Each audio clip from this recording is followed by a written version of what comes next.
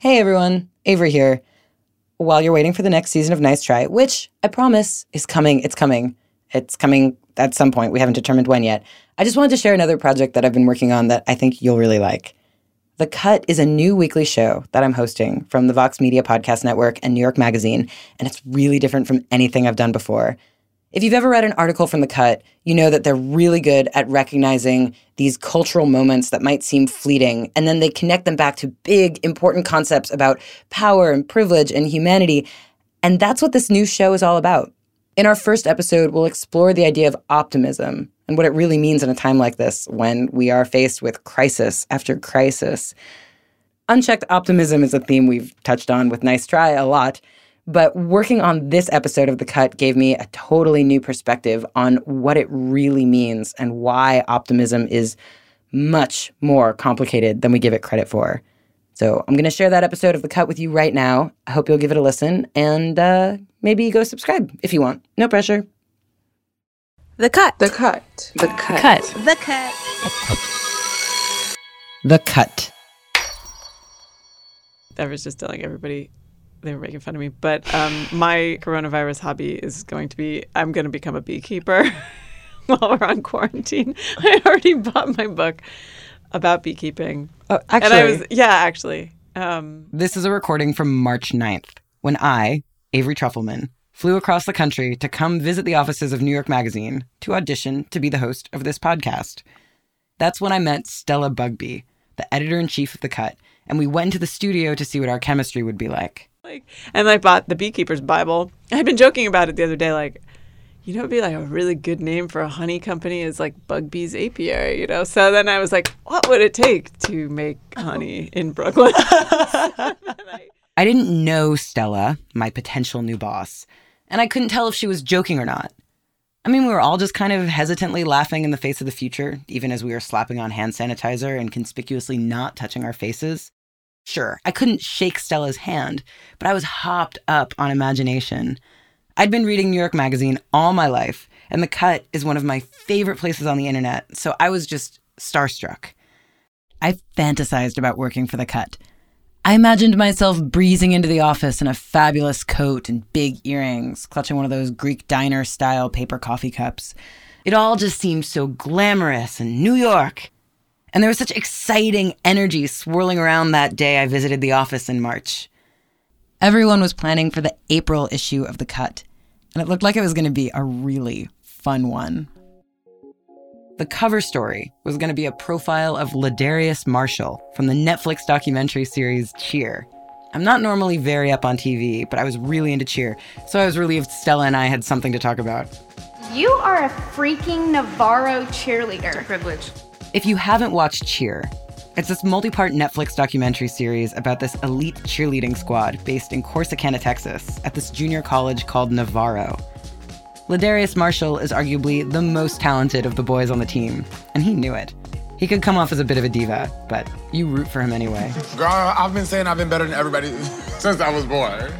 Ladarius is just so captivating and charismatic on the show, and The Cut had nabbed his first ever big cover shoot.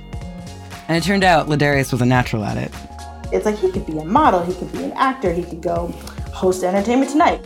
Adrian Green is a senior editor at The Cut who is working on the Ladarius cover story. 2020 was going to be Ladarius's last year cheering with Navarro College, and we were all so excited to see what would be next for him. You know, like there's so much glitz and glamour that kind of like surrounds him wherever he goes. That day I visited the offices of The Cut, all the writers were infected with the cheerleading spirit, just amped up on this profile. I remember nervously sitting in a conference room with Stella and seeing, out of the corner of my eye, that all the writers for The Cut were laughing and trying on these genuine Navarro college cheerleader bows. Yeah, I remember a group of us put on our bows and walked into a meeting and people were like, there they go. Cut, people doing Cut stuff again. I was excited to meet all the Cut writers that day in March, but I didn't get to. And that's because that day, around 3 p.m., an email rippled through the office like a horror movie. I don't know what the company email actually said because I was not an employee then, but the message was something along the lines of, go home and don't come back. Suddenly, everyone was grabbing their jackets and racing towards the doors, and rows of cubicles emptied before me. And I was like, what is happening?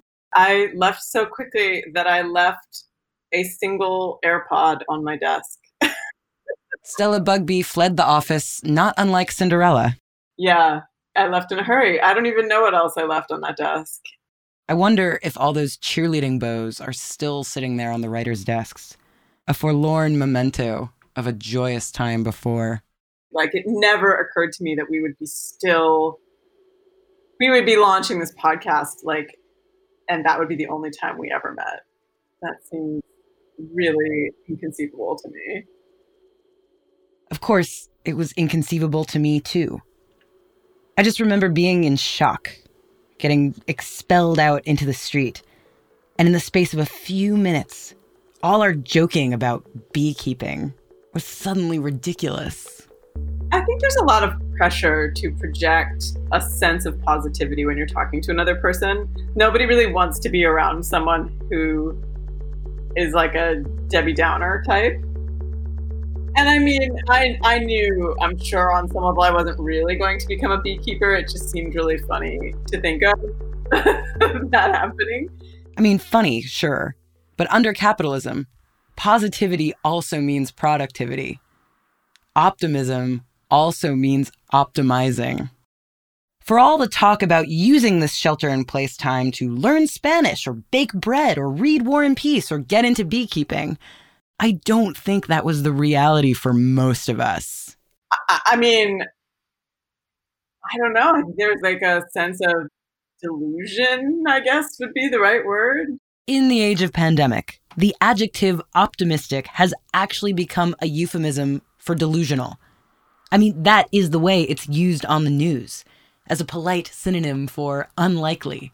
And President Trump, he and health professionals are optimistic. Yeah, I think 12 to 18 months is extremely optimistic. Not going to be nearly as easy an economic recovery as an optimistic market wants to presume at this point. In a weird way, optimism started to mean its very opposite. It reminded me of this old joke where a pessimist says, well, things couldn't get any worse.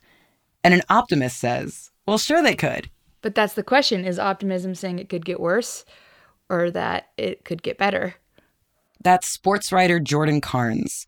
They just so happened to be my neighbor in Oakland, California, and also one of the only people I interacted with in quarantine life. Locked down together in our neighborhood, unable to see our other friends, unable to hug each other. We started talking a lot about the show Cheer.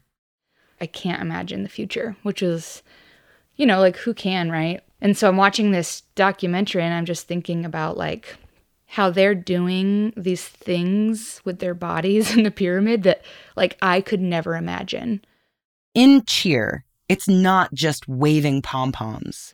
The Navarro College cheerleaders are doing inconceivable things with their bodies, like flipping 360 degrees in the air and landing in a tent made of their teammates' arms. It's like gymnastics meets dance meets nothing I've ever seen before. And so I just was thinking about, like, their ability to execute this thing that I couldn't imagine, while I was also, like, not being able to imagine my future. And I was just like, damn, that's optimism. The show Cheer is optimism incarnate. But not just in a way that means productivity or superficiality or denial. It's really a show about how multifaceted optimism truly is. I think when we think of optimism, we think of, like, the cheerleader in makeup with, like, a huge bow in her hair. And, like, that's, like, this, like, hyperbolic image of optimism, which is, like, not how most people feel any given day. And it turns out, that's not how the cheerleaders on the Navarro College team feel either. There's a lot of stereotypes that go on with cheerleading. People think that we're dumb blondes. People think that we just do, like, cheers, like, go team, stuff like that, but we actually put our bodies in a lot of pain. His sport is all about having this veneer of, like, optimism and effortlessness. Adrian Green, again, who edited the profile of Ladarius for The Cut. It's a grueling sport. It's, like, people falling, arms thwacking, like lots of like really intense and grueling movement. Squeeze your butt. 3, 4, 6, 1. It's crazy what we do if you think about it. Like, whoever thought of taking 2 people in a back spot and chucking someone into the air and see how many times they can spin and how many times they can flip, that person is psychotic. But yeah, I'm the crazy person because I'm the one that does it. And even as the cheerleaders are smiling ear to ear, popping their chins up, raising their arms in victorious glee, they are in real danger at all times. At any instant, a horrific injury can break the spell. Oh my God! Oh my God! It's excruciating to watch them practice. The cheerleaders are constantly breaking bones and falling from stories up in the air. Their joints are being dislocated, their ribs are getting cracked. There are understudies waiting on the sidelines for when someone on the team inevitably gets too injured to practice anymore. Be prepared to step in at any time, at any spot. Circle up, get a break. This is a part of what their optimism means. Sacrifice. Which is kind of at odds with the definition I had for optimism. I thought optimism, or pessimism for that matter, was about how you envision the future. The future will be good or the future will be bad. But another definition of optimism is actually about the present. Whatever pain and suffering, anxiety, uncertainty that you might be feeling, none of our emotions last forever, and that's true of these more negative ones as well. That's Emily Esfahani Smith, who wrote The Power of Meaning, Finding Fulfillment in a World Obsessed with Happiness. And she redefined optimism for me as an explanatory style, a way to make sense of pain. Telling yourself that this is a challenge, not a threat, or asking yourself, are there opportunities in what I'm going through for me to learn and to grow, to deepen my relationships, things like that. Because life is suffering. It just is. Bad things happen. And optimism is a matter of how you frame your role in that suffering. It's the narrative you tell that allows you to move forward. And one thing this research points out is that the redemptive story has been used by oppressed people for ages to kind of help them make sense of their experiences and give them hope, whether it's, the Jews during biblical times or African Americans during the civil rights movement. Both groups kind of deliberately and consciously told these redemptive stories of moving from bondage to liberation. In this way, optimism is a tool of survival. And you can hear the cheerleaders on Cheer frame their lives this way all the time. They are constantly giving each other pep talks. Like, here's one of Ladarius psyching up the team. Without everybody coming together, we're going to fail and we're going to fall. But as long as we're all together and we're helping each other, we're going to rise and we're going to get where we need to go. And a lot of these pep talks definitely sound like platitudes. But the thing is, they work. So much of optimism is a mind game. And that's part of why optimism is a more complicated, expansive emotion than we give it credit for. It requires labor. Optimists have a capacity to both acknowledge the difficulty of what's going on while also being able to find some good in it. They acknowledge the horror of what's happening, but even so, there's something about the way their mind works that allows them to still see hope and find meaning. 5, 6, 7, 8! Dear God! God, grant us the serenity! God, grant us the serenity! To accept the things that we cannot change! To accept the things that we cannot change! Optimism, Emily Esfahani Smith argues, is not about delusion or denial. Optimists are able to see the reality and, simultaneously, believe the badness is not for naught. They can find meaning in their pain. And this is easier to learn to do if you were raised being told that you are empowered and that you are the hero of your own story. In this way, optimism, to a degree, is a privilege. But not exclusively. So many of the cheerleaders on Cheer came from really hard childhoods, including Ladarius. In that time, the abuse that I endured was just so much. I really felt like I was really alone and that there was nobody that was gonna come save me, that I was gonna literally just die. For Ladarius, and for so many of the cheerleaders on the team, optimism is the cognitive equivalent of spinning 360 degrees in the air and landing on one hand. They train like hell for it. They're talking themselves up all the time. No matter who you are, once you're a part of this program, if you need something somewhere in the world, there will be a person that has been a part of this program and they can help you out. Once you're a part of the family, you're just in. Their optimism comes from their belief that the pain is worth the support they've found in each other. That the pain is proof to themselves that they can do impossible, unimaginable feats. They are telling themselves that they are growing from their suffering. They have to. Because all their labor and effort leads to just one moment. Every year, there's a big cheer competition in Daytona Beach, where the teams from across the country come to perform their cheer routine.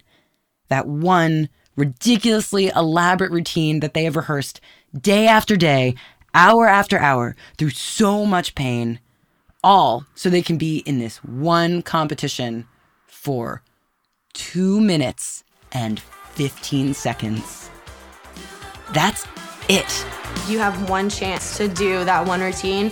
One little mistake can just cost it all for us. If you mess up, that was your only chance. You just wasted your whole year. It is gut-wrenching. There's no professional cheerleading after that. There's no career waiting for them. I mean, there's like the Dallas Cowboys, but they don't do the acrobatics that college cheer does. They're essentially two different sports. And the Navarro College cheerleaders aren't kidding themselves. They know that the labor and the pain of practice is so much longer and so much more than those 2.5 minutes of relative glory at Daytona. When we go to Daytona, no one cares. Everyone's like, okay, cool. I'm like, literally no one cares, but it's our job. Watching the show, it broke my heart to think that it's the cheerleaders' job to get everyone else excited about all the other sports, and then no one cares about their own world of athleticism. As my writer friend Jordan puts it, I mean, cheerleading is like the invisible labor. The cheerleaders have to find meaning in the process, in the larger lessons they're learning and the community they're finding. Because the tangible payoffs of cheerleading are so minute and fleeting, especially now in 2020. Daytona was supposed to be in April. It was supposed to be the grand finale for Ladarius's cheer career. And then it becomes like, how do you start to think about your future when the moment that was supposed to be like your 10 minutes to stand in the sun isn't there anymore? It's wild to know that we all had canceled Daytonas of our own in 2020. Things we were looking forward to and banking on, and ways we thought this year was going to be different. And they just went away. When I was looking for a sublet in Brooklyn, I wanted to make extra sure it had a walk-in closet. Not to house my collection of fabulous new coats like I had been dreaming of, but because I know that's where I'm going to be recording this podcast for the foreseeable future. Everyone is kind of like stuck in this limbo of like, there was supposed to be some magic in this year, and now there's not. And what do I do about it? And who better to ask than a cheerleader? After the break, we check back in with Ladarius Marshall, long after the cut cover came and went, after Cheer stopped filming, and after Daytona was canceled. What now?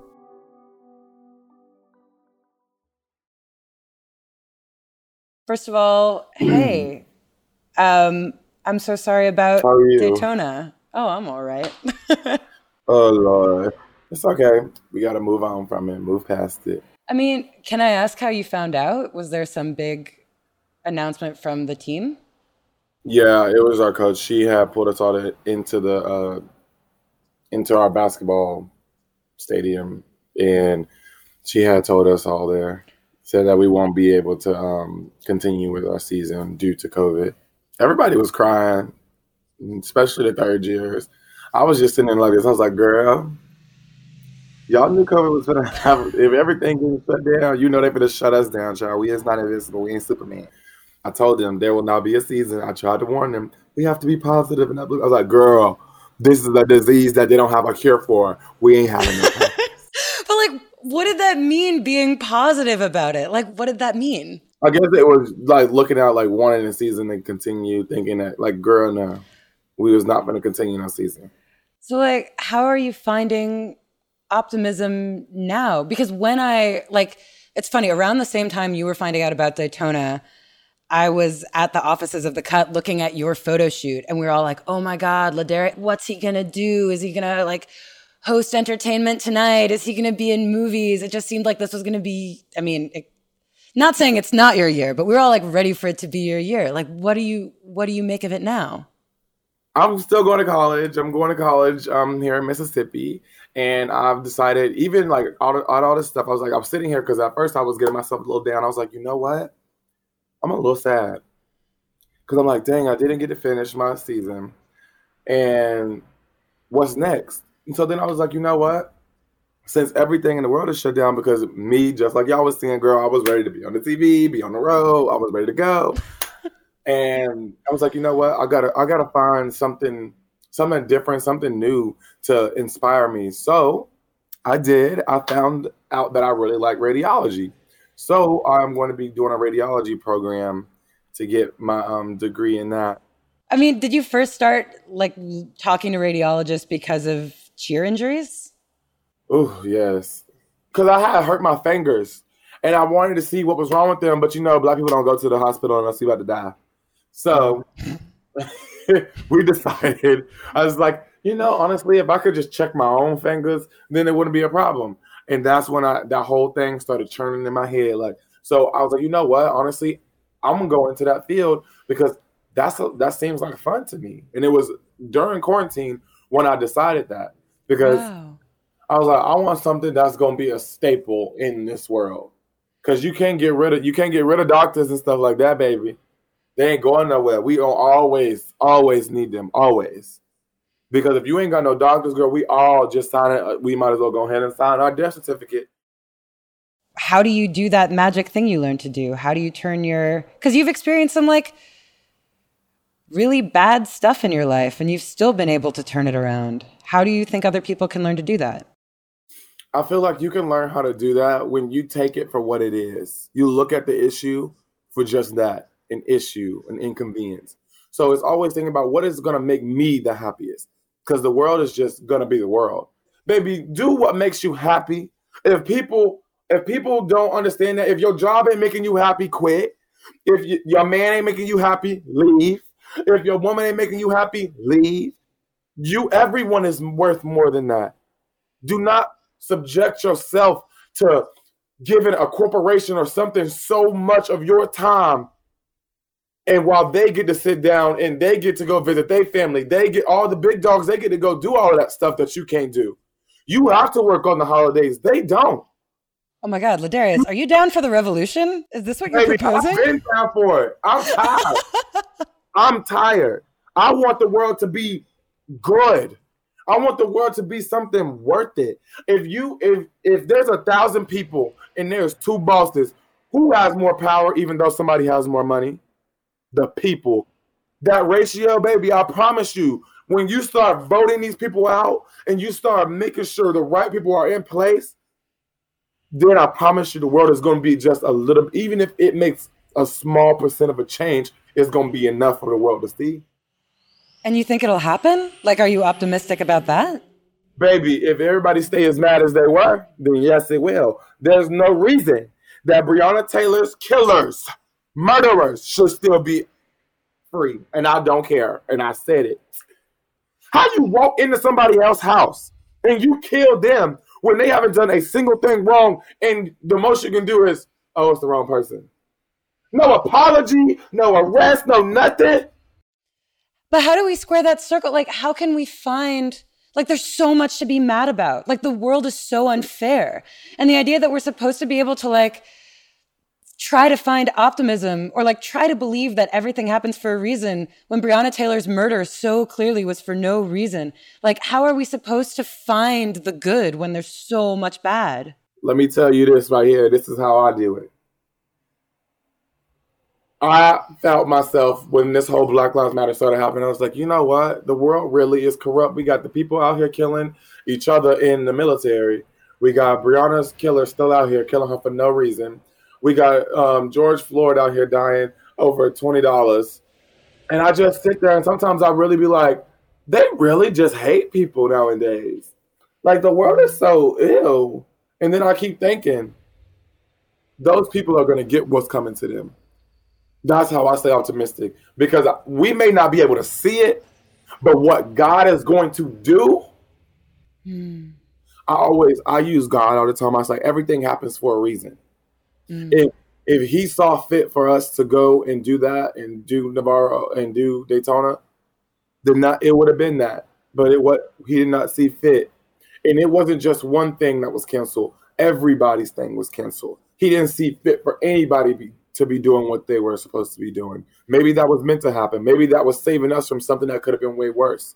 It just, like, I don't have faith like you have. And I'm so envious that you do. Like, I wish I could put my faith in God or something like God.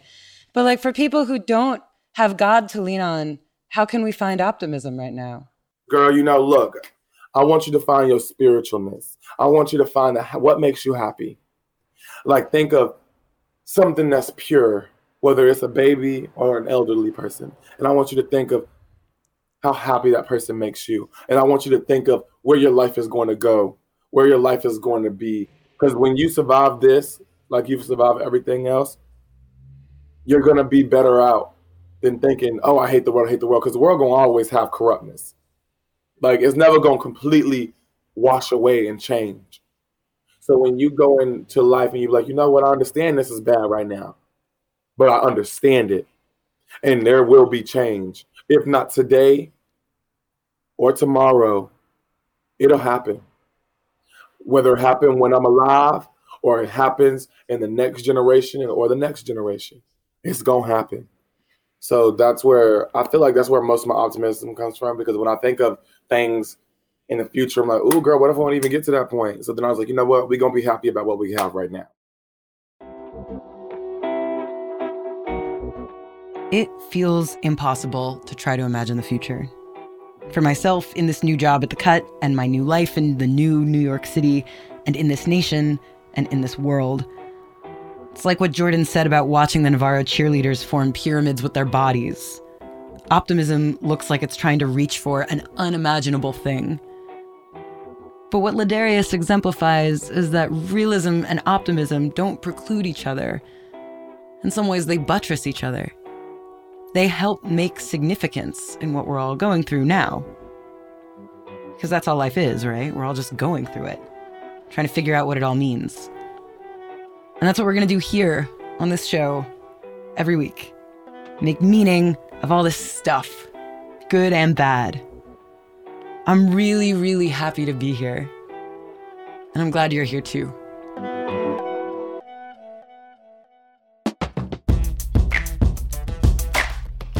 B.A. Parker is our show's lead producer. Production and editorial support from Allison Behringer. This episode was engineered and scored by Brandon McFarland, who also composed our theme song. Special thanks to Karinza Cadenas and Sangeeta Singh Kurtz.